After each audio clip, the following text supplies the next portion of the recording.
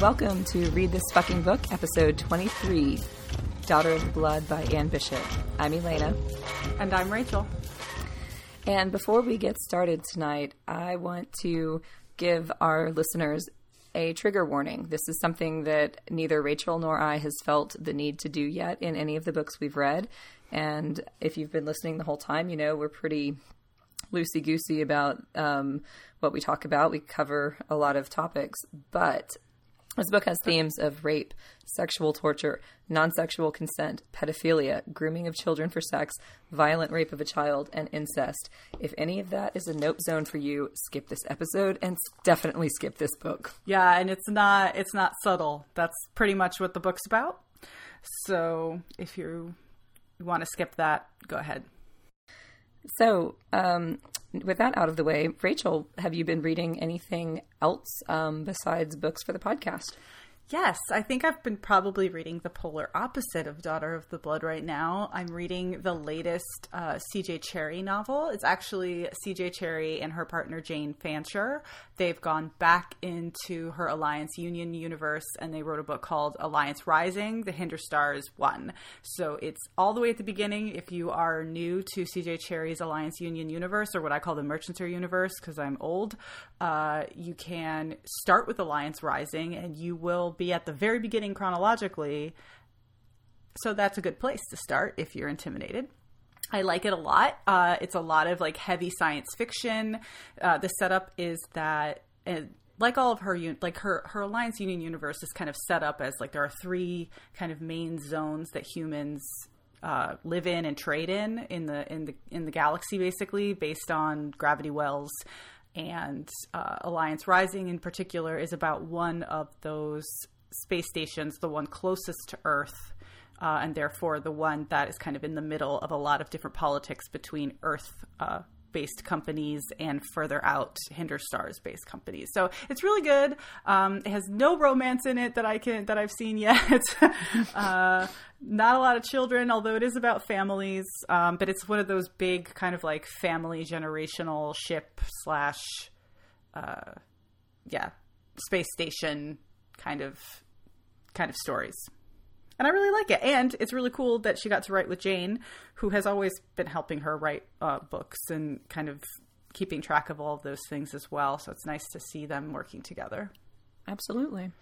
And for our listeners, this who might be confused because they're remembering the name Cherry, but maybe no familiarity, this is definitely not the same universe as the Foreigner books, correct? Correct. Completely different universe. All right. But it is the same universe as her other famous books like Down Below Station and Satine. All right. Well, I definitely have not managed to read anything besides podcast books, but I want to point out that Ann Leckie, who's a big favorite of ours, has a book coming out next month. Next week, on the 26th of February. So hooray for that. I think it's totally a total departure from what she's done before. Frankly, I don't need to read the description. I know I'm going to buy it and read it and probably love it. So I think it's her first foray into fantasy. Yeah, because everything else she's done was in the Ancillary Justice universe, which was very hard science fiction. So yeah, it'll be interesting to see what she does with a fantasy setting. Mm-hmm. I'm looking forward to it for sure. Absolutely. I'm looking forward to talking to you about it whenever we get around to that. So, with that said, we can attempt to talk around my horrible cold about the book that I assigned you at the end of last episode. Again, the title of this book is Daughter of the Blood. It is the first in the Black Jewels trilogy by Anne Bishop. This book was originally published in 1998. The other books in the trilogy followed in 1999 and 2000. There was an omnibus edition of all three that was published in 2003. It won the William C. Crawford Fantasy Award in 2000. Wikipedia was a little ambiguous about whether the award was strictly for the third book or for the entire trilogy. Doesn't really matter. This is one of those trilogies that's one story split into three books, but none of them work as standalone stories. So There are currently 4 other novels in the world and 2 novella or short story collections that I think have 4 stories each. As far as I know, she's not writing in this world currently. She has 3 other worlds that she writes in, and this one hasn't seen a new book in about a decade at this point. So anyway, Rachel, do you want to tell us what this book is about besides the themes? I'm going to try. So what the heck is this book about? Actually, I think that the plot is deceptively simple in comparison to a lot of melodrama in people's feelings and all that good stuff. So there appears to be a kind of fantasy world, a fae type world that we are kind of familiar with at this point, and there's a caste system. Everyone's born, or so I guess most people are born that have magical powers. There are some regular humans, but we don't care about them at all. But everyone is born with kind of like a jewel color associated with their magic. And then there's power levels, but basically the darker the jewel, the more powerful you are. And you live your life through adolescence until you're kind of an adult. And then you can kind of make an offering to the darkness, which is kind of their pseudo-religious kind of coming of age. And when you do that, you can drop up to 3 levels. So if you start out as, I have a chart here. If you start out, say, as yellow, which is the second lightest, so one of the weaker jewels, you can descend 3 to summer sky, which makes you still not very powerful. But if you are born red, which is one of the lowers, you can descend 3 all the way to black, which makes you some of the more powerful people. So most of the people that we're dealing with in the story are in the darker colors, some reds, some even grays, and some blacks. It's a power struggle. It seems to be a matriarchal society that has a lot of patriarchal nuance, and every so often a very powerful queen is born, and we come into the story just when a very powerful queen is born. Some of the very, very old, more powerful male characters have been around for a very long time, kind of seemingly waiting for her, and as she is coming into her power, they are struggling to kind of place themselves in her orbit and also protect her and find her, and also continue fighting the past queens that have kind of redone the entire world and their entire society in order to keep power from slipping out of their hands, which is another theme that we've maybe covered in past books. That's the kind of overarching story. Our main character, who we never get a point of view from, is Janelle. She is the new queen, and she is surrounded by a bunch of different males. The most important are the Lord of Hell himself, Satan, and we could talk about pronunciation, but Satan, and then his 2 bastard sons, Damon and Lucifer, and yeah. There's going to be a lot of similarities between the book that we reread in the episode prior to this, but I think also from in other books that we've read. Yeah, well, I think that is a very good summary of just the general political lay of the society. And I mean, this book is absolutely an introduction book, and I mean that in the sense that while things happen in the book, it's really setting up the larger story and what's to come. And so it kind of has that slow burn.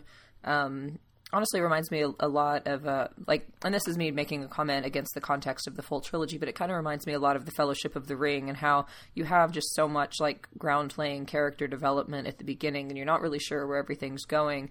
And at some point, yes, action happens and things start coming together, but it's a good, for me as a rereader, it's just a really nice way to say, hey, here's all these characters, and here's a chance to get to know them a little bit and experience a little bit of the life as they've led it, and just sort of watch them being woven closer and closer together as events kind of unfold and they make choices that bring them toward each other. And Janelle is sort of the center point of it. I want to point out in this society, like the whole society is set up around, I guess there are other aspects than just the magic that a woman might have.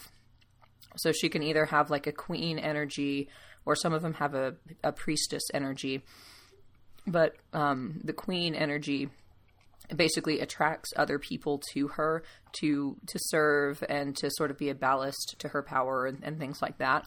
So Janelle is not only a very powerful queen, she's also the manifestation of witch. So it's sort of like this almost like reborn goddess sort of energy, where she's more than simply a human. She's more than simply a magic wielder. She's more than simply a queen.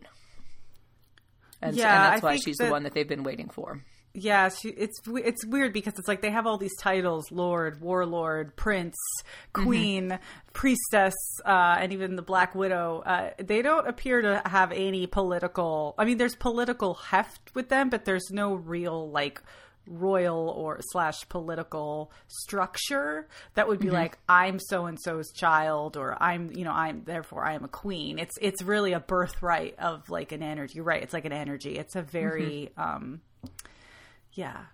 And in the way the magic is distributed is very egalitarian. Yeah. It's random.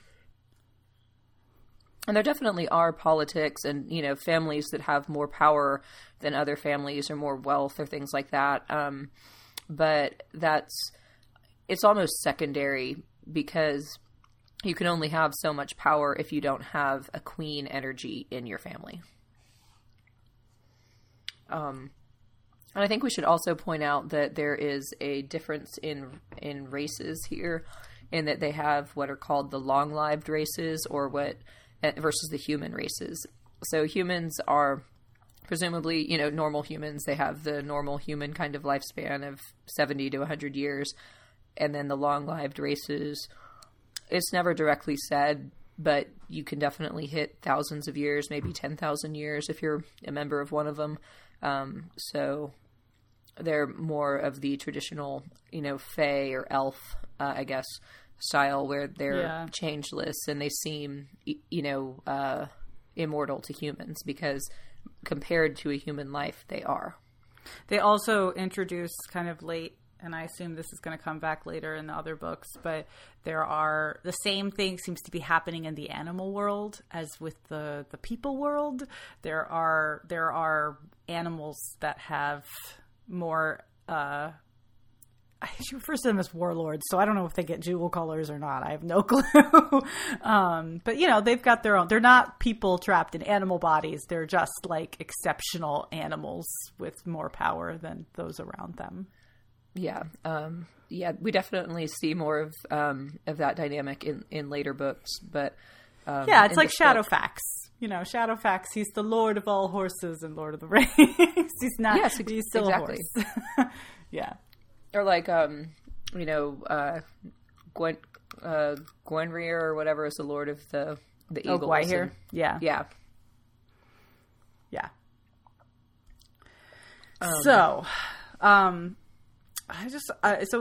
I did want to talk about, so this book is so weird because the whole time I was reading it, I was like, this was written in the 80s. Mm-hmm. And it wasn't, like, far from it. 1998. Like, I was basically an adult when this came out. Well, it is possible that it was written much earlier than it was published. Right. I'm guessing it was probably written in like the early to mid 90s, and then, or at least started. Right. So there's just something very like metal 80s video about the whole thing, really.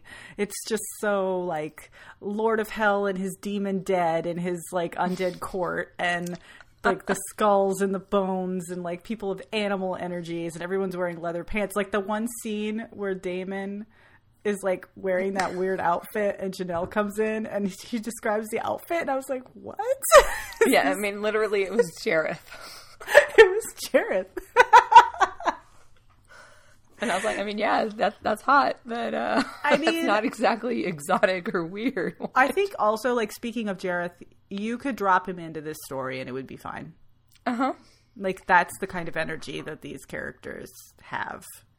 Like, very over-the-top guy liner, leather pants, questionable feelings towards two young people.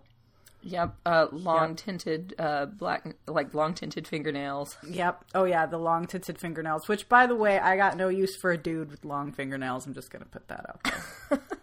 Yeah. Multiple reasons for that, yes. Could paint them, that's fine, but I don't need long, sharp... No, thank you. No, thank you. But Rachel, it doesn't matter because Damon has his, like, air hands that he can use on you instead. Oh, right. I forgot the air hands. So, yeah, let's get into this. So I think we should at the very beginning, we should point out that not only do these books seem very similar to the Sarah Maas books that we just completed, they share vocabulary, names, like proper noun names, geography, power structure. I mean, like, clearly Sarah has read these books. Clearly. And yeah. I'm actually surprised that I've never seen anyone reference these books. Like, if you like Sarah Maas, you should read Anne Bishop. Probably because these books are super fucked up, Rachel. So one of my ending questions was actually, and I'm just going to move it to the beginning. On a scale of Tamlin, which equals fuck no, to Rhys, which equals fuck yes, how sure are we that Maas read these books? So I'm going to go with a definite Rhys on this. Oh, yeah. Yes. Rhys and the Night. I mean, he even says darling. It's crazy. It's crazy. The stuff that she I don't want to say lifted because I'm not trying to say plagiarism, but it is. This was definitely in. It's more than homage. I think. Yeah, this was definitely obsessive. In the Susan of her creative cauldron. You know. Yeah. That was used in creating the Court of Thorns and Roses books. Like, this was definitely in there. And, you know, like, we very clearly enjoyed those novels. I'm not trying to, like, put a negative spin on this, but she very clearly read them. She lifted names. There's a character called Prythian, you know, like, I don't know if I think the only thing that we couldn't figure out, like, that actually existed was, like, the cauldron in the wall, right? Like, that I've encountered yet in the books. So, but everything else, like, there's a Lord of Hell, and there's a race of people called Illyrians, although I think in the book they're Irians. There's, like, missing one L. Mm-hmm. But... yeah, I mean, they're winged. They're super, like, warlike, tough. There's creepy, shitty priestesses that you need to hit in the face a lot. They clip wings, you know, of the ones they don't like. Like, it's like so. When Feyre looks into the mirror and sees, like, her beast self, like Janelle also has a beast self. Yeah, and it's also kind of a conglomerate of, like, multiple different, you know. Like a chimera type of, like, she's like a fawn. She's like a hot fawn chimera, but yeah. Yeah, like a hot fawn with, like, tiger claws and a horse mane. And, I don't know. Yeah. And, you know, but it's supposed to also be, like, terrifying. Like, she's supposed to be just that powerful. Yeah. So...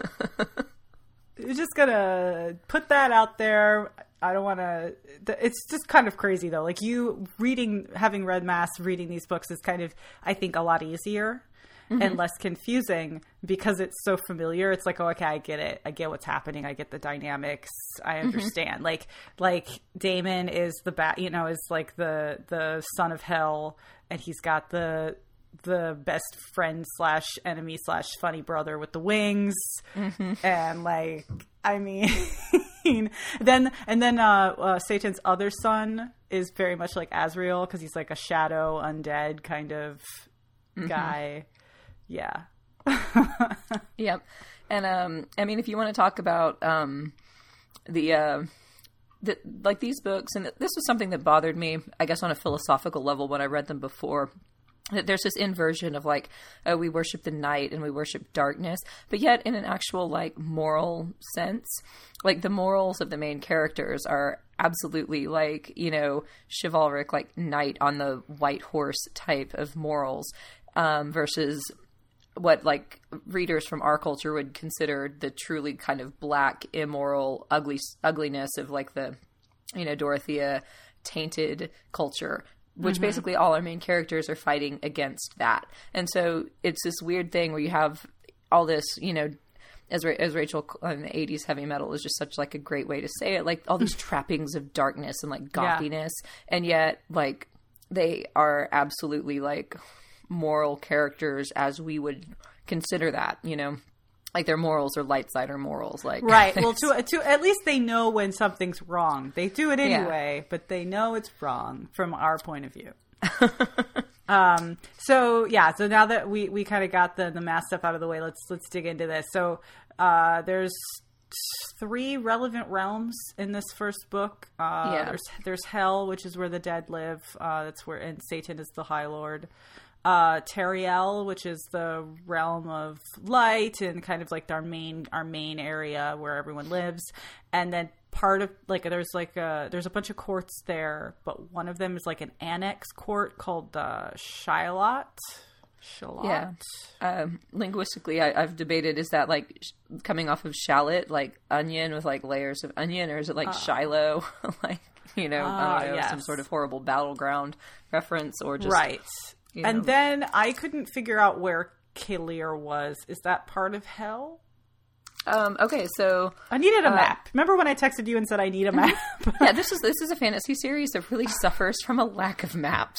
Like, I know, like, remember how there was a while where you couldn't have an epic fantasy book without a map? Yeah. And then I think just to be different, they started like not putting maps in, and like, oh, you can just make your own, or like, you know, you don't need a map, or, you know, the maps are too limiting or whatever. I don't know. Right. I guess people. Well, I think what confuses me is the fact that hell is a place you can go, which to me that means, are all these places like metaphysical? Are they all existing on different planes and she can jump between them, or are they just different countries?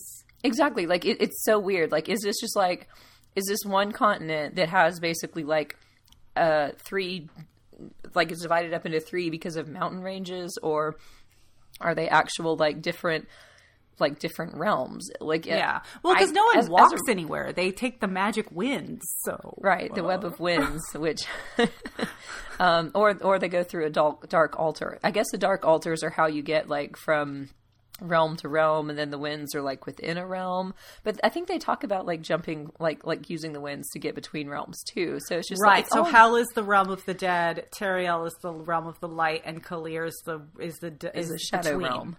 Yeah. So it's yeah, and but I think you don't there's have to only be like dead to be from Kalir. You could just and it's weird because like there are places that exist in all 3 realms, and so then it's like, well, is this like fairy, you know, basically being like existing on top of the human world, and you can interact with it at certain like gates and places, or at certain times, like that veil gets thinner, you know, or is this actually like 2 different places? It's so unclear. Right. And that, to me, the thing, it's fine that it's unclear, but also sometimes I have a hard time understanding what's at stake. Like, is it the world? Is it like really what's at stake? Right. So but like in this book, most of the action takes place in Teriel. That's how I've always said it. Okay, that's fine. And I can say Teriel.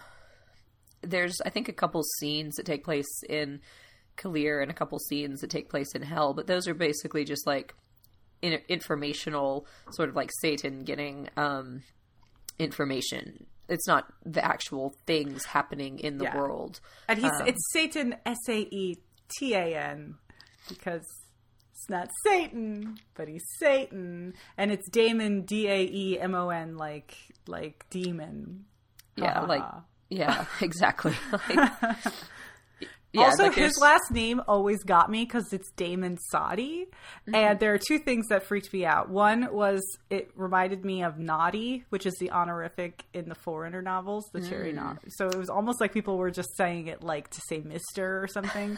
And so it took me a really long time to figure out that was just his last name. And then also related to that is in Wheel of Time, all the witches, they're called the Aes Sedai.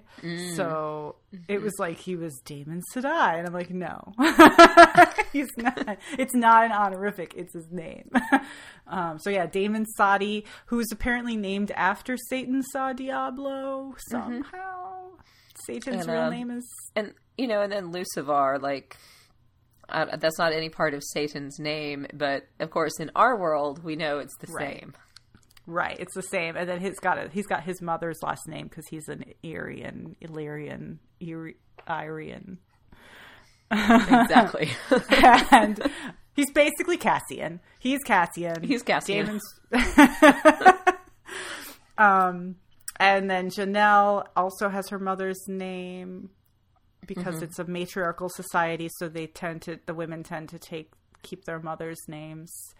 And then there's a random character that is kind of friends with Damon, and her name is Suriel. Or Surreal. And she's sort of like a cousin and sort of not. Because she's Cartane. Oh, okay. So it was Cartane and then Greer. Greer killed her mother, but Cartane was her father. Yeah. So she's the illegitimate daughter of the son of the woman who pretends to be Damon's mother. She used to be married to Satan, but she didn't actually have any children, or she didn't have Damon anyway. And he's had 2 wives? Yes, I believe Hecate so. and Cassandra. Yeah, so... It's very complicated. I guess this is how it would be if someone lived for 10,000 years. Like, it would get complicated. Exactly. Like, I mean, just imagine how long that, divorce echoes. So anyway, she's sort of a cousin, but like by marriage, not by blood. Right. And she hangs out with Damon, but because she was an illegitimate daughter, she did not grow up as being like part of the family, even though she runs around with the last name. And correct. So she's basically a whore, but she's a very high class whore who also is an assassin. Yes. So for hire. And she uses the whoring to get to her victims. But all of these people have a magic that is referred to as the craft, which is just so 90s, it hurts me. And the craft seems to have not a lot of rules, but a lot of making things float, a lot of there's potion making, and then there's some like woven type spells, very Wheel of Timey. Yeah, well, the craft is, especially as we see it in this book, it is definitely like physical manipulation of the world. It's not some esoteric, karma-based sort of spell work where, you like power your crystals and like, ask for a 3-fold return on, some good deed you did or some horrible thing someone did to you. Like, it's not like that, it's very direct, like manipulation of reality. Like you can, you can figure out how to walk on air, or you can bring things across the room, or you can bring yourself to another physical space than where you are now. Like you can heal, you can go through a wall, or you can, And there are aspects of it that are, I guess, not allowed, or not like that not everyone is able to do, that are more esoteric. And this is like the like what the Black Widows do. It's basically prophesying, where they'll, weave a tangled web and like see some vision of, it's, essentially Galadriel's mirror type thing of things that may yet be, or sometimes things that are happening right now. And so that kind of gives them, an opportunity to intervene and change events and either prevent something from happening or get there sooner than they would have if they hadn't, known about it, or give a warning to someone who can do something, and so on. Right. And then part of being a Black Widow, not only is this prophesying, but like it kind of puts you closer to the chances that you could go mad, because you are having to look into, they're like little Kwisatz Haderachs. Like they have to look into the dark places that no one else can look. They have to make sense of it without going mad. Right. Which brings up the fact that like, the Twisted Kingdom is what's called like madness, but there's also an implication that it's a literal place as well. So again, with like the weirdness of like where are all of these places and how do they interact? Because I'm pretty sure Janelle talks about like going into the Twisted Kingdom to physically bring Tersa out at one point, and right. So you can be trained as a Black Widow, or you can be a natural Black Widow. Yes. It's only the natural Black Widows that have the milk tooth, or no? Because Damon's is fake. No, Damon's is real. He and Satan are the only two male natural Black Widows that are known to exist. So the milk tooth, ladies, is the that third finger on the hand, which the nails are kept very long and very dark. That third finger has like a little venom stinger in it and the finger can fill up with poison. The grossest scene in the book is when Damon reaches the ripe old age of like 4,000 or whatever, forgets to milk his tooth, and the poison, the milk, solidifies into like a hard pus. We're going to do this. A hard pus that he has to squeeze out of his finger. It's at once like passing a kidney stone and also popping a huge boil or like a zit in like thick skin. Uh-huh. And it goes on for so long. And it also is wrapped up in like becoming like a emotional, physical scene between him and Janelle, where she's like taking care of him and like milking his finger for him, even though it hurts. It's gross. Yeah. Yeah. So in Damon's that's the defense, least of the squicky gross things in this book. there's no cock end to the rings. gross. Okay. There's so many gross things in this book. I mean, in Damon's defense, he doesn't actually really know how to take care of it because he wasn't properly trained. So he's gotten like bits and pieces of stuff he's overheard from like women who may or may not have been properly trained themselves. And so he's basically like figured out enough to survive, but he doesn't really know what he's doing with it. Yeah. Yeah, there's clearly no a metaphor for his penis. Speaking of penises that don't work. So I just want to jump in. So can I just steer us towards this? So let's talk about the kind of what we think Bishop was doing with the construction of the society and the way that it works. Before we start talking about kind of the way it comes off to us as, I mean, a modern reader. Has been 20 years. It hasn't been that long.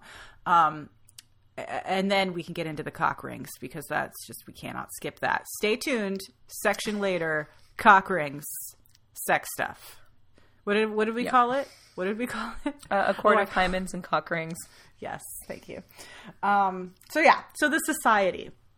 It seems to me, and correct me if I'm wrong, that in an attempt to highlight the way that it kind of oftentimes feels or can be in fantasy novels and also maybe real life, in an attempt to highlight what it's like to be female and like the only female in the group, or how like rape is often used as a plot point, like all that stuff, like all that sexual political kind of motivation wrapped up in young beauty, and like all that stuff that's been perverted in the patriarchy.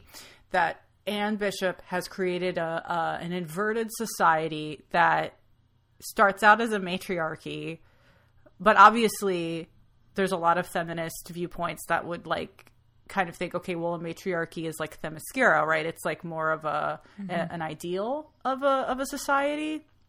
But she basically takes this matriarchal society and does nothing else to switch the patriarchy, except for flipping everyone's genders. So people who are in power are female, but they are still oppressing, right? The gender.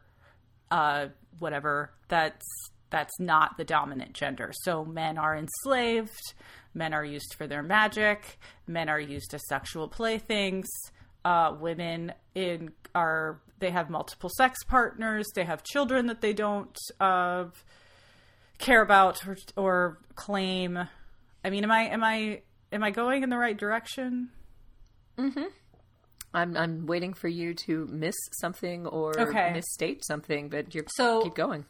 I don't like. I have no idea. Like I see in the notes that like one of the questions you posed is like, is this a realistic matriarchy? I don't know because I don't live in one and I've never been to one. So do I think that this is a realistic matriarchy if it was modeled on patriarchy? Probably, terrifyingly so.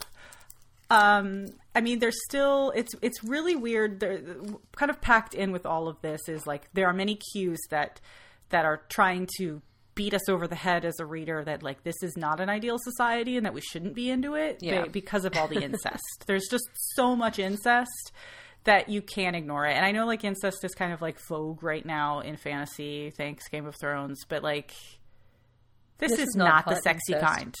No, this isn't the sexy, read about it in history books, potentially. No, it's like people are fucking their fathers, their sons. I mean, even Daemon and Satan, or Daemon and Lucifer make out at one point because they're struggling with the lack of power they have in this situation. And Daemon lashes out sexually the only way he can, which I think is often what like women can be forced to do under a patriarchal system where they lash out at each other.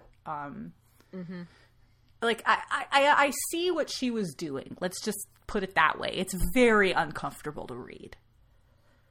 Yeah, no, I mean, I definitely agree that it's a brilliant flip of like how do you explain to someone who doesn't live it what it feels like to be like to feel sexually vulnerable, to feel right, to be objectified like at 13, yeah, right, to feel like you are constantly like subject to someone else's sexual whim. I mean, whether they're acted on or not, that isn't the point. It's more like, you know, in our culture, if any like male walking on the street like has absolute free reign to ogle you or to catcall you or to basically look at you and like store your image later for his sexual fantasies, like how does that feel? And so she's like, it does a brilliant job because it's not like, you can't mistake this for, you know, just another fantasy society where, you know, women are exploited like they are here. You know, like it's a very blatant way to say like this shit's fucked up by right. It's like it seems genders. More uncomfortable. It seems more uncomfortable because women are perpetrating so much of the sexual violence because we're not used to that, so it highlights it. But it's not so much different than the kind of, you know, male on female sexual violence that we've become accustomed to in novels like this. Yeah, exactly. It's like, it's ogling. It's the expectation that you're sexually available, that like, you know, you want it anytime, or that all I have to do is say, you know, oh, come to my bed tonight, slave, and I'm going to get fucked exactly the way I want, you know, like, and that's, I mean, I've read a lot of well, not a lot, but I've read some other books that have, enslaved male sexual kind of topics. I'm thinking of the Captive Prince books that don't feel like this at all, possibly because there's no incest, but it's still like those books are still uncomfortable because of the violence. Like it's male on male violence, but there is a lot of torture and stuff going on in that as well. And yet somehow, possibly because of the way the society that we live in, I am way more squicked out when the grandmother is fucking her grandson or selling off her granddaughter to her own husband, or she's got like a lot of these women have like their husbands and then their lovers, and then they bring in Daemon to be like an extra lover when the other guy needs a day off. It's so insane, the over sexualization of everything, and yet 80s music videos, so it makes sense. Yeah. It's hard. It is very like, I mean, at some point I was texting you and I was like, what's with all the incest? So much of it. And it's not the kind of like, it's not the kind of consensual incest like we have in Game of Thrones where it's like, that's how he gets away with it. It's because it's consensual. Right, like they're adults and they're consenting, and there's actually kind of something sweet about it. Like, we've always had each other, and we can only trust each other. And and like, you know, like at least that's how. And to me, I'm reading it. I'm not one of them. I don't give a shit. They want to fuck, cool, fuck. Like, I know you're related and that's gross, but at least you both want to do it. You know what I mean? Like, it's not rape. It's not grooming. So, yeah. So our main characters, Satan, Damon, and Lucifer, do think that this is a fucked up system. They don't like it. They think it's a perversion of the beautiful society that they came from, where these queens would assemble their courts and all the men around them she trusted them implicitly, and like nobody was doing anything gross, right? Mm-hmm. However, to go back to maybe Tanith Lee or the Snow Queen, there's also laid on top of this fake matriarchal, with air quotes, patriarchal society, there is the feminine magic mystique. What the fuck? So so there's this whole thing about being speared, which is a euphemism for getting a dick in you. That seems to be a requirement of the magic, that eventually you have to be speared. And then as you're being speared, one of the important things is that the male that is spearing you has to like support you. Otherwise you will be broken. And then with Janelle specifically, they refer to like the broken chalice. Damon sees a vision, or Damon's mother sees a vision about the broken chalice. Which is, I guess, like... there's a lot of importance placed on that hymen, I just gotta say. It's like, that hymen is everything. It is the gateway to all the magic. Yeah, I mean, I think the idea is that, like, the magic the magic is intimately related to, like, your inner web of self. And which apparently is tied up in your hymen. Can you tell that I'm bitter and mad about this? No, I mean, like... Anyway, so just to explain like the mechanism of it to our listeners who may not choose to read these books, the idea is that on your virgin night, if you're not supported in, like, I guess essentially emotionally, you might break through your inner web of like yourself, and that can break your magic. It can also break your mind. And so some women are like, they can't, like, they're broken back to their birthright jewel, where they can't ever go dark, is the 3 levels darker that they could have. Or some of them are like their jewels broken completely. They're back to basic craft. Some of them go mad. And so, I think in like, this world, there are, is like, my issue with this is not that rape is bad, right? Like, obviously rape is really bad. When you are raped, that's the kind of mental damage that is done to you. You don't just bounce back from that. But I just have a hard time with it, like, being the end all be all of this magical system. I mean, does it actually logically make sense within the system, or is it kind of a convenient plot device to keep like a sexual threat from males in this matriarchal society? Right. Like that, they still have power, like, they're enslaved, and they have to, they don't seem to have a choice. Like, Satan talks about how he doesn't have a choice. Like, as soon as Janelle became witch, as soon as she appeared on the scene, he was part of her court. Like, she's the most powerful, and he's the most powerful, and he gets sucked into her web, whether she even accepts him or not, right? He's kind of pledging himself to her. Yeah, so it's almost like there's this, almost like a gravitational pull is exerted by, a queen that powerful. And so, like, he can't escape, like, wanting to be in contact with her, wanting to serve, wanting to, be right. Is that because, will she only attract, like, others powerful enough to be in her court? Because she encounters other men who do not seem to be... react to her that way. Yeah. I think that's kind of the implication that, her power is so... So it's like, if you're not attracted to me, you're a weak fuck. Right, exactly. It's like, fuck off. But I think that's the idea, that her power is like so dark that like you have to be very like far into the darkness yourself to even feel it, and then like that's what creates right. I guess that's established when, because some of them who are like on certain color wavelengths can like they can send out mental messages to only other people of that wavelength. So yeah, that makes sense. So all of that is a thing. And then the next thing, trigger warning for good reason. The next thing is that Janelle is 12. Mm-hmm.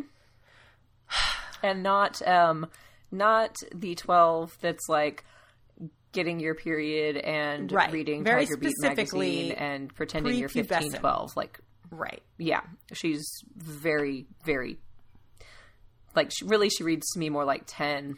Yeah.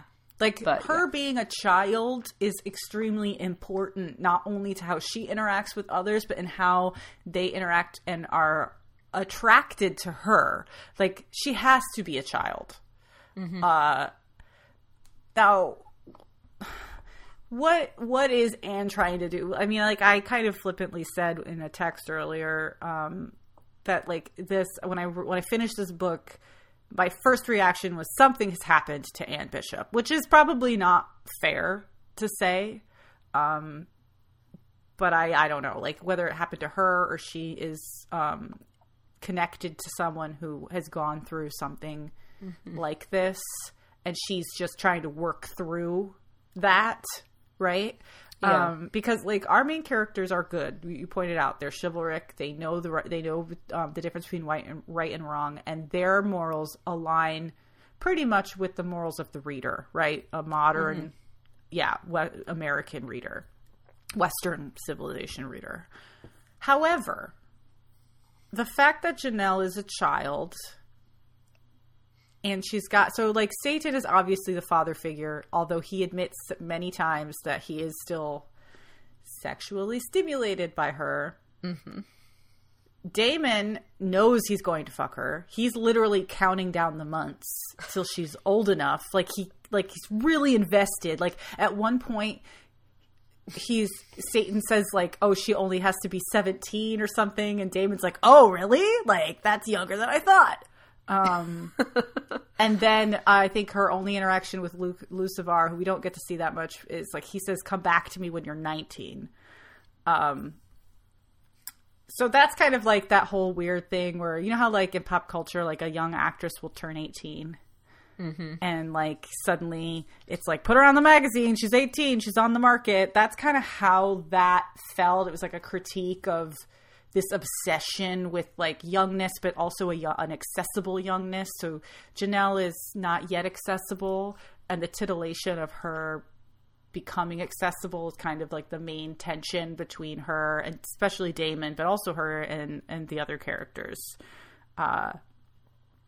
She's quite innocent herself. Like, she ends up in a kind of hospital for affluent young women that is really a pedophilia ring. Yep. And in that learns kind of the hard way what sex is, and she can see the ghosts of girls who have been killed that way, who have been maimed, who killed themselves on accident or on purpose. So she's very aware of all the bad things that come along with sex, and, like, not aware of any of the good things, but she's also 12. So there really isn't anything good about sex when you're 12. Right. And that all culminates, like, Damon, like, I don't know what's when she's milking his tooth or whatever, but she compliments his outfit, and then he puts his outfit away, and, like, I'll bring that back out later when it's for her. He's like, those outfits would only be displayed for one woman, and he's like, future Janelle. Yeah, future Janelle. But, like, also, like, she'll like hug him or something innocently like a child. He's her friend. That's the thing that bothers me the most, is, like, he goes to her house. He's sent there. He doesn't, like, go with, like, intentions of, like, I'm going to get Janelle. But he is sent there. And then when he realizes that she is there as well, he's like, well, I'm going to ingratiate myself with her, because he can't help himself because he's part of her court, like we said. But it's also like, okay, what you doing, Damon? And he walks with her, plays with her, hugs her, is very weirdly, he always has to be touching her. He even talks to himself about how he always wants to touch her. He knows it's wrong that she's 12. Gotta keep saying that. But he does it anyway. It's almost a sympathetic writing of a person who grooms a child. Yeah. And I don't think it's almost. I think it is a sympathetic portrayal of a man who grooms a young girl. And that's so fucking what? Which is why that leads me to think something happened to Anne Bishop or someone that she knows. What would motivate a person to write a sympathetic portrayal of a pedophile? Well, like, he wants her to be older, and then later on when they have that encounter, she is older in his mind. Mm-hmm. But he still knows intellectually that she's 12. Yeah. And he's both disgusted with himself and horrified with himself, and yet can't help it. Yeah, I mean, this first book especially is just, it's so uncomfortable to read. And I mean, I have to be honest with you. Like, sometimes if I'm reading like a romance book or something on the train and I get to like a steamy part, I'm like, oh, I can't read this because like a guy next to me probably can glance over what I'm reading and be like, well, fuck, lady. I felt the same way about these scenes. I was like, people are gonna look over and be like, what the fuck is she reading? Like, it was hard. It was really hard, especially that last chapter. So hard. Yeah. So, and I think it's supposed to be okay because of the cock ring, I guess. At that point, he's broken it off. Well, yeah, I know at that point he'd broken it off, but I think like all the like his endless back and forth between himself, yeah, and even Satan as well. Although Satan doesn't have a cock ring, but what? Okay, it makes him impotent, basically. Listener, the cock ring makes him impotent. So yeah, well, no, it doesn't. The cock rings, the cock rings are rings of control, and so it's connected to like a ring that is magically connected to a ring that a witch can wear on her finger, and so with that she can monitor the ringed male's emotions and physical arousals and things like that. And she has the ability to send pain into his ring. So if he is disobedient, if he's lousy in bed, if, she just wants a laugh, she can, send any level of like, yeah, it's kind of uncomfortable, but you can walk it off, to like literally debilitating, you can't walk through pain like this, levels of pain to his cock ring. The reason Damon is impotent is because he's like the only one he can get it up for is Witch. Right. So, okay. Well, yeah, that's even more problematic. I thought it was supposed to be that he had been magically neutered and Janelle was safe. But no, of course not. No. She's very not safe. Yeah. So I think I'm going to offer a counter explanation that might have been Bishop's intention. And it's, I guess, an idea of like what your soul is hungry for as being somewhat distinct from what your body is hungry for. And so I think for all of like the men in this situation, like Satan, Lucifer, Damon, like their souls are hungry for like a dark, powerful witch who is not just their like equal, but like their superior, and like someone that they can truly serve that won't be afraid of them because her power is greater than theirs. And so it's like there's this uncomfortable tension between like that sort of soul, esoteric, metaphysical, like longing for that thing larger than yourself, and then you're also housed in this physical body that's having a physical response to this person that's like completely inappropriate. So I think that might have been what she was going for, but I mean it is off. It's like every single time it happens, she does offer the reader the acknowledgement that it's wrong. This is fucked up. Yeah, that it's fucked up. So she's not like, it's just very difficult for me anyway, to read a story and be like, because like, I'm also thinking like, Damon is Reese. No. Like, they're not this, like, like, in that way, it's also bad that I read Mass before reading this, because I'm trying to kind of make it all fit in a, know, when it doesn't. I mean, it's also like they are literally led around and controlled by their dicks. Like, just literally. Well, but I mean, to be fair, the way she portrays, at least the sort of tainted queens, they all seem to be, led around. Wait, at by one their point, doesn't he desire bite to, off a woman's clit? Did that happen? Did I read that? Oh no, that totally happened. Oh my god! That's why he does. She forces him. Wait, it's not. Is it her? Is it Damon or is it Lucifer? No, it's Lucifer, and he's dosed with like an aphrodisiac that basically like you lose your mind when you're on it, and you lose like physical control of yourself. So, she forces him to eat her out in a weird power play. Right, and he sort of goes crazy and ends up biting off her clit, and that's why he gets sent to the salt mines and spitting it out on the ground. Oh god! Yeah. This book, I am okay. It's so weird because, like, I read it, and then like. You're right. It doesn't stand alone as its own story. Like, it just kind of ends at the height of a problem. So I like bought the second book. Like, I like clicked yes. Like at the end, like yes, I would like the second book. Why did I do that? Like, what about? I mean, I don't want to. It's just so problematic. Like, I don't want to be that person who's like, I won't read anything if it doesn't align to everything that I hold in my body. Like, I'm not that kind of reader. I'm really okay with being uncomfortable or with kind of looking at that kind of stuff. I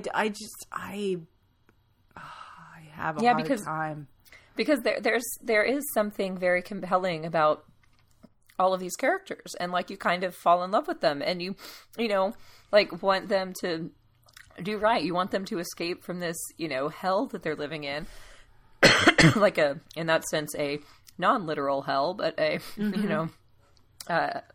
allegorical hell, and be able to find like some kind of peace and happiness and like and the bad guys. You just want to. I really just want to see them get theirs. Like, I'm ready. Yeah, you really just want to see them get their shit fucked up, like just die. So Janelle is raped by her father, maybe? Is that her father?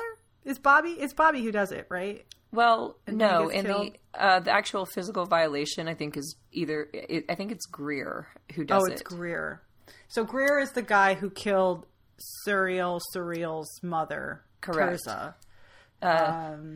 Wrong name. Titian is. I'm sorry. Titian. T name. Titian. Teresa is Damon's mother. Yes, and she's still alive. Just crazy. She's in the Twisted Kingdom. Yeah.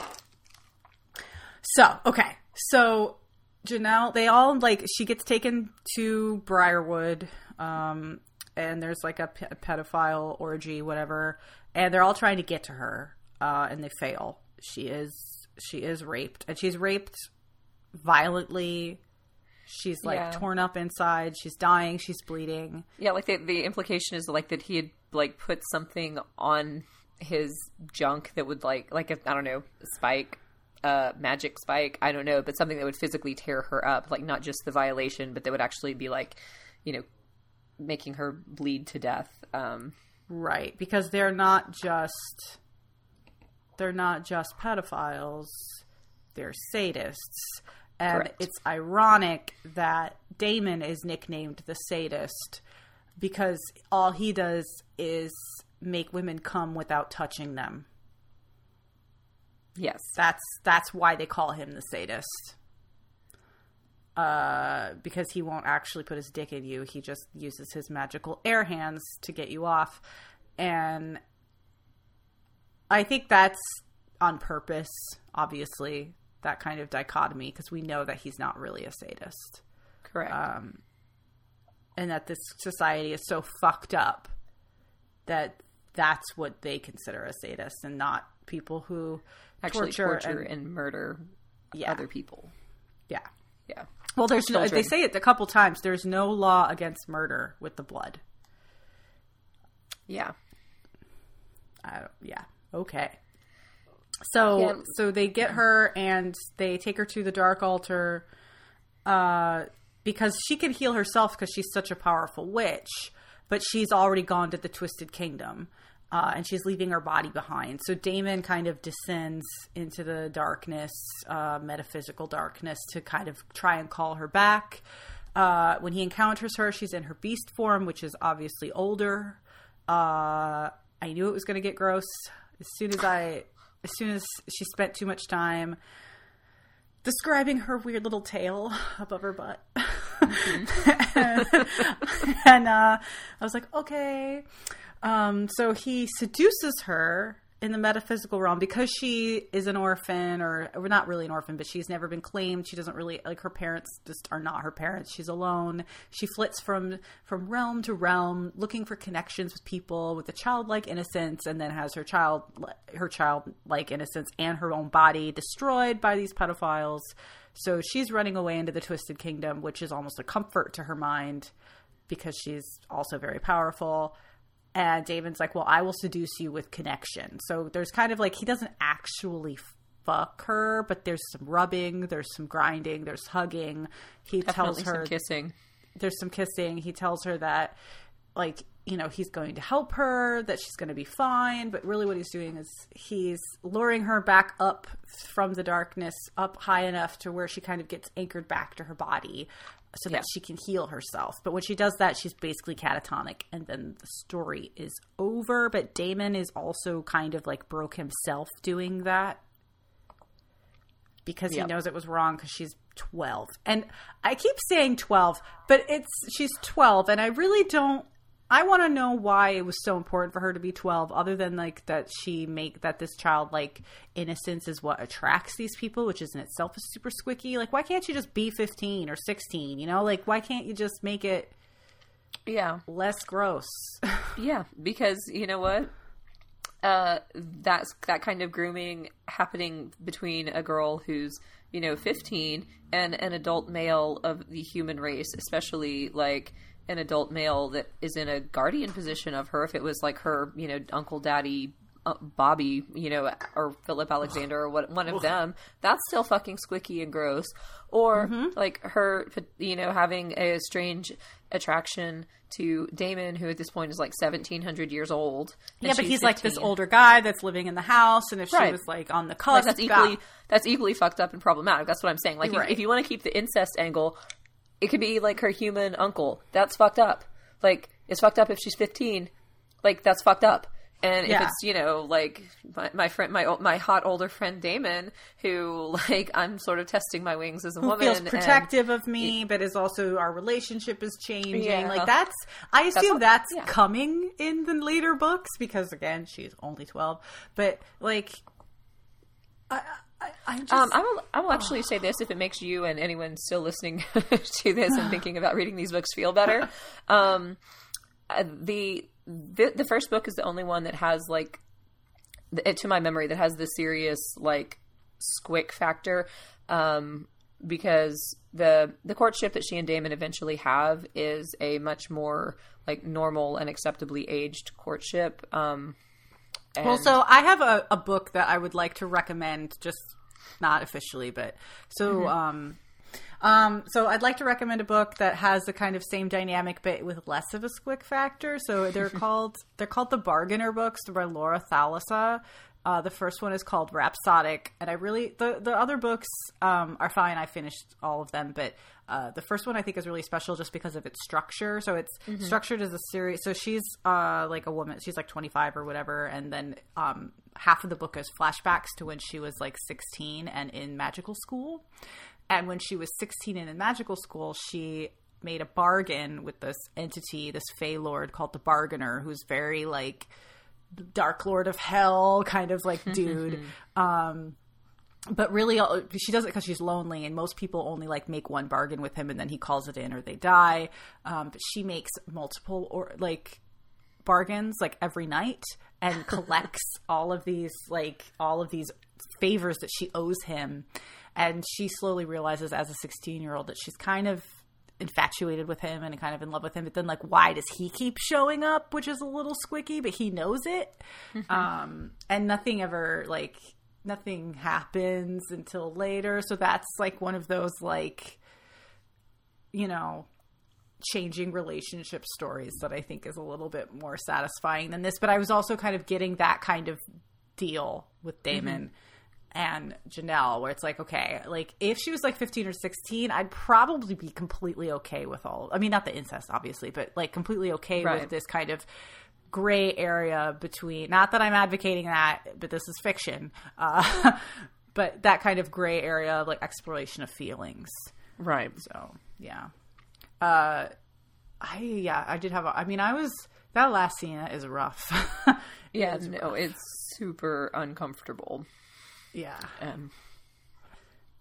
Yeah. I mean, I don't know. I mean, it's one of those things where, like, is it meant to be titillating or is it meant to make you uncomfortable?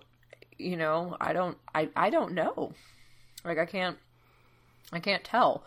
And so, I mean, in that sense, it's actually a very masterfully written, or perhaps masterfully edited, book, in that there is so much ambiguity of intention. Like how much of this is meant to make you think, how much of this is meant to make you uncomfortable, how much of this is meant to make you sort of see, like, just how, I don't know, how many shades of gray there are, and how much of it is like someone taking, I don't know, a titillation fantasy too far.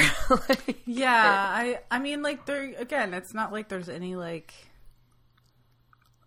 I mean, even the rape scene isn't direct. Like, we do not experience it as a reader. We only go into the room with Suriel after it happens. Right. Yeah, like, or as it's in progress, and she's but Suriel's the rescuer who you know stops it and saves her. So it's not. I don't want to like give anyone the impression that this is just like a handbook for bad behavior. Right. I mean, it's at every step of the way. Bishop checks in with the reader to be like, "This is bad. It makes it unambiguous that yeah." So again, like I support writers writing about things that make us uncomfortable if they do it thoughtfully. She's clearly thought about it a lot. I wish I could find something that is her telling me what she's doing, like, other than making me feel incredibly uncomfortable. Right. Maybe there is an interview out there somewhere. I just haven't found it. Yeah. And you know, all of that said, you got through like the hard book. So one of the questions that comes up in the book: how many sides does a triangle have? 3. Right. You know, 4. No. How many sides does a triangle have? 3. No. It's 4. It's the 3 sides and then the queen at the center that holds them in balance. And so the sides of the blood triangle are father, brother, or father, lover, brother, I think. Right. And the father, like, it's, what is it? The father and the lover are mirrors and the brother in between. So if you look at the trilogy as, like, each book kind of has the chance for one of the male characters to really, like, shine. In the first book, like, the first book is Satan's book. The second book is Lucifer's book. The third book is Damon's book. And obviously, like, they're all point of view characters. Suriel continues to be a point of view character. And then, of course, we have the mustache twirling villains that continue to be, you know, their point of view characters. But we never get Janelle's point of view. She's the thing that holds it all together. So it's kind of an interesting literary conceit. But done on purpose, because if we were in Janelle's head, there would be almost a requirement to dwell on some of the things that have happened to her and that she has witnessed, which we just don't need. We don't need to be there. Not right now. Not for this story. This isn't a story about, or at least I don't think it is. I don't think it's a story about her dealing with rape. I mean, it certainly has happened to her and she is dealing with it, but I don't think that that's the central. That's a good differentiation to make, because, like, Janelle has a lot of trauma, but, like, honestly the rape is in a weird way kind of the least of her trauma, because, you know, the main thing is that she grows up, like, so lonely and isolated from her family. Like she doesn't know what's like real her only and friends what's like not. ghosts of children and shit. Yeah, It's... because she's so powerful and can just sort of like literally skip between realms, like, a kid playing at a park. Like to her, she has all these friends all over the place, and she has no way to bring them back to her family, her real world, to know if they're real, or for her family to know if they're real. And I mean, also there's the utter lack of parenting that like is ubiquitous in this society. Like there's no parenting. Nobody has good parents. Either like they have good parents that were taken from them, or they have shitty parents who don't parent, like or they're orphaned. Even Satan's fatherly instincts aren't so fatherly. Yeah, most of the time, like the love and devotion between a parent and a child, very conspicuously absent from this book. Like I don't know. I think I had texted you at one point, like, where are the actual mothers in this matriarchy? Yeah. Because if any of them had an actual fucking maternal instinct, this incest, like, would not be happening. This, like, let me seduce my grown son who's kind of hot. Like, that's just not a thing. Like, it's not a thing. Yeah. I mean, the whole system just needs to be taken down. So, like, that's why I think I hit buy on that second book. I just need to see them all go down. I just have to. Well, you have to get to book 3, but that is in fact what the series or what the trilogy is culminating toward. If I've gotten through the worst of it, I've certainly read worse from. Yeah. And the good news is book 2 writers. Is Lucifer. I mean Cassian. I mean Lucifer's book. So guy with wings and a smart ass demeanor. So it's actually it was interesting for me to revisit this trilogy because it's one that I love. One of the standalone novels in this world quite a lot, and I've read it multiple times. It's called The Invisible Ring, and it's basically a very traditional romance structure to it. Damon shows up as a side character and kind of influences things, but it's basically a book about those characters. And I really love Lucifer's mating novella, which happens in between books 2 and 3 in the trilogy. So I've read that one multiple times too. Cool. But I thought I would never read this trilogy again for various reasons. But I did not get rid of the book because of one particular scene in book 2, which is a Lucifer scene. So I can't wait to like actually revisit that one.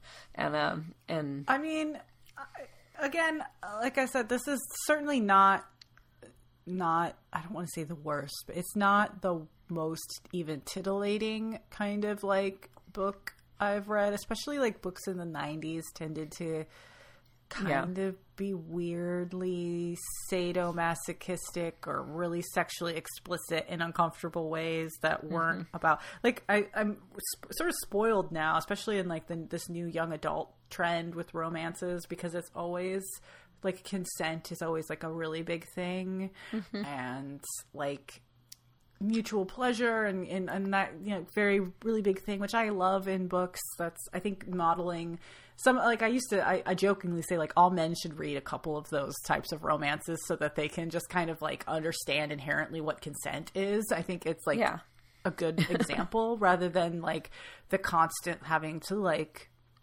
lady-splain what consent actually is. It doesn't mean you have to stop in the middle of sex and be like, can you please sign this contract that yes, you would like me to insert my penis in your vagina. But sometimes jokingly see men talk about, but criticisms, obviously very uncomfortable subjects that may or may not be worth it to you as a reader to kind of go through that, to descend into that darkness. Also, just like Wheel of Time or some of the other kind of 90s era fantasy novels, very binary. There isn't really a lot of room for queerness that's healthy, or trans characters or non-binary characters. So yeah, maybe the dragon person, the dragon. I mean, maybe. I don't know. Yeah. So. Before we do our closeout questions, was there anything else that you wanted to add, touch on? I'm going to scroll through my text because honestly, like, it takes a while to get to the really squicky stuff. So I was already like well into it by the time I got to that stuff. But I kept reading. I got to get there. Sorry. Oh God, where is it? I texted you a lot about this book. Yeah, it was definitely fun to have someone to reread it with. Yeah, well, I've never known anyone else who's read these books. That's what we always said. We talked about Sarah Douglas in our texts about the Wayfarer Redemption books, and how there's also a lot of weird mother on son incest in those novels as well to denote evilness. Mm-hmm. And that was a series that, like, I either abandoned partway through book one or abandoned after book one. It wasn't to my taste. Yeah. So here's the section I wanted to read. This is the please put yourself in a misty fog machine room. It's dark. There's a spotlight, and there's a man on a throne of skulls. And he says, he no longer cared about hell. He no longer cared about the demon dead family and friends who were still with him, or the other demon dead and ghostly citizens of this realm, the blood who were still too strong to return to the darkness even after their bodies had died. Like, what? So metal. So metal. And then also the text that I sent you that was just basically me being like, cock rings? Magical cock rings? Because she didn't tell me that there were magical cock rings. Because they're not fun magical cock rings. They're like torture devices. I don't know. And the thing to me, I don't even understand how the fuck they work. Like, I don't know. I've never known a dude who could like get it up when he's like being faced with the threat of debilitating pain. Like, I'll set your dick on fire if you don't fuck me. Really? That's such a motivator. I don't know. But I mean, I guess that's also like, but I think that's also like a good, like this is an Always Sunny joke, but you know, like the implication where it's like, she's going to have sex with me because of the implication where it is like, if you don't, I will rape you. So like, right. I guess that's what she was kind of doing with the cock ring, very literally controlling men through their dicks and threats of violence. Yeah. But yeah, interesting matriarchal society, very different from the Snow Queen. Very different. But also glimmers of the same. Like, remember, she kept the lover in like bondage leather with the mask and stuff. Yeah, she did. You know, still in there. So, finally, we come to our favorite questions of the night. First, is it fashion? No. Agreed. Just from the description of Damon's what outfit, no, it is not fashion. Well, and because it's not. It's like bad garage sale Jareth. It's not like good Jareth. It's great. Right. No. And the one outfit that like Janelle with the hat? describes He's having got the any weird excitement hat. over is her like her black spider web dress, and it's just like, oh, you know, It's a nightgown. yeah, more 80s goth. Like, okay, Yeah, it's an 80s nightgown. and otherwise, I'm not sure there are outfits described in the entire book, so definitely not fashion. All right, so Rachel, who's gonna be your murder, your marry, and your fuck? Oh God! All right, murder Dorothea. Okay. Mary. I gotta marry Lucifer because he's the least offensive one because he's barely in it. And I guess fuck Reese, or not Reese. Wow, see, happened again. Fuck Damon, but Okay. with the air hands. I'll do the air hands version. All right, so for my murder, I'm gonna go with Cartane because good. I mean Dorothea might be the big fish and maybe killing her like prevents all of it, but Cartane's the motherfucker who goes up and sets pedo rings up all over the fucking territory of Tyrell for himself. Like, what an asshole. My fuck is gonna be Surreal. I mean, she's the best whore in the realm, and I imagine she knows what to do with a woman. So Definitely, Yep. and she's way safer than any of the dudes. And she Also doesn't gonna have marry- those super long nails, so that's and that too, yeah. And I'm gonna marry Lucifer because he's awesome. yeah, that's yeah, And normal. that's He's fine. like the one fucking normal one of them. Y'all didn't get to see it in this book, but he is. Trust me, he's He normal. spends the Awesome. majority of he spends the most of the okay. So let's summarize Lucifer's journey. Chained up in a stables, bites a lady's clit off. Chained up in a salt mine. That's his whole. But he's real mad when he gets like even an inkling that Damon might have touched Janelle. So he's extremely anti-pedo, which I admire. And he was the one who, like any good older brother should, taught Janelle kick a dude in the nuts if he's fucking Kick a with dude you. in the nuts. Stop Yeah. him every time. Yep. All right. And the last question is: are there worms in it? No. No worms. No worms. No, not even a dragon. There's like that one dragon-y person that speaks with lots of S's.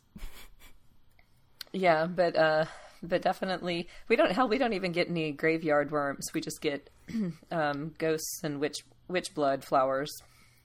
Yeah. All right. So what? Oh, it's my turn to say what we're reading next, huh? Yeah. I'm never prepared.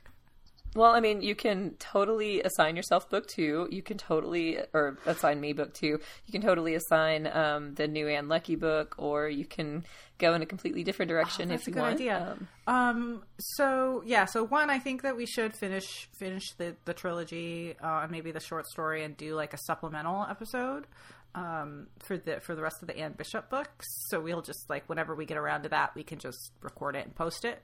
Fantastic. Just kind of like how we did Ancillary Justice, the 2 sequels. So speaking of that, yeah, let's read the next Anne Leckie book since it comes out in like a week. Okay, fantastic. Great. We're gonna read Fantasy by Anne Leckie, and it's gonna be awesome. What's it called? Like the Ravens Tower or something Ravens, right? So we're gonna break our rules as we do for Anne Leckie, because we're gonna read a book that neither of us have read. But that's fine because we have precedence for that, and I think a lot of people are going to read that. But it's called The Raven Tower. So yeah, let's read that. like that? Awesome. Can't wait. Cool.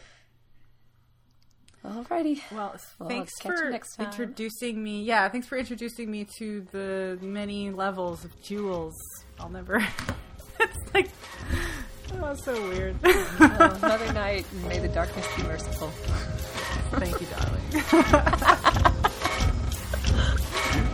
Bye. Bye.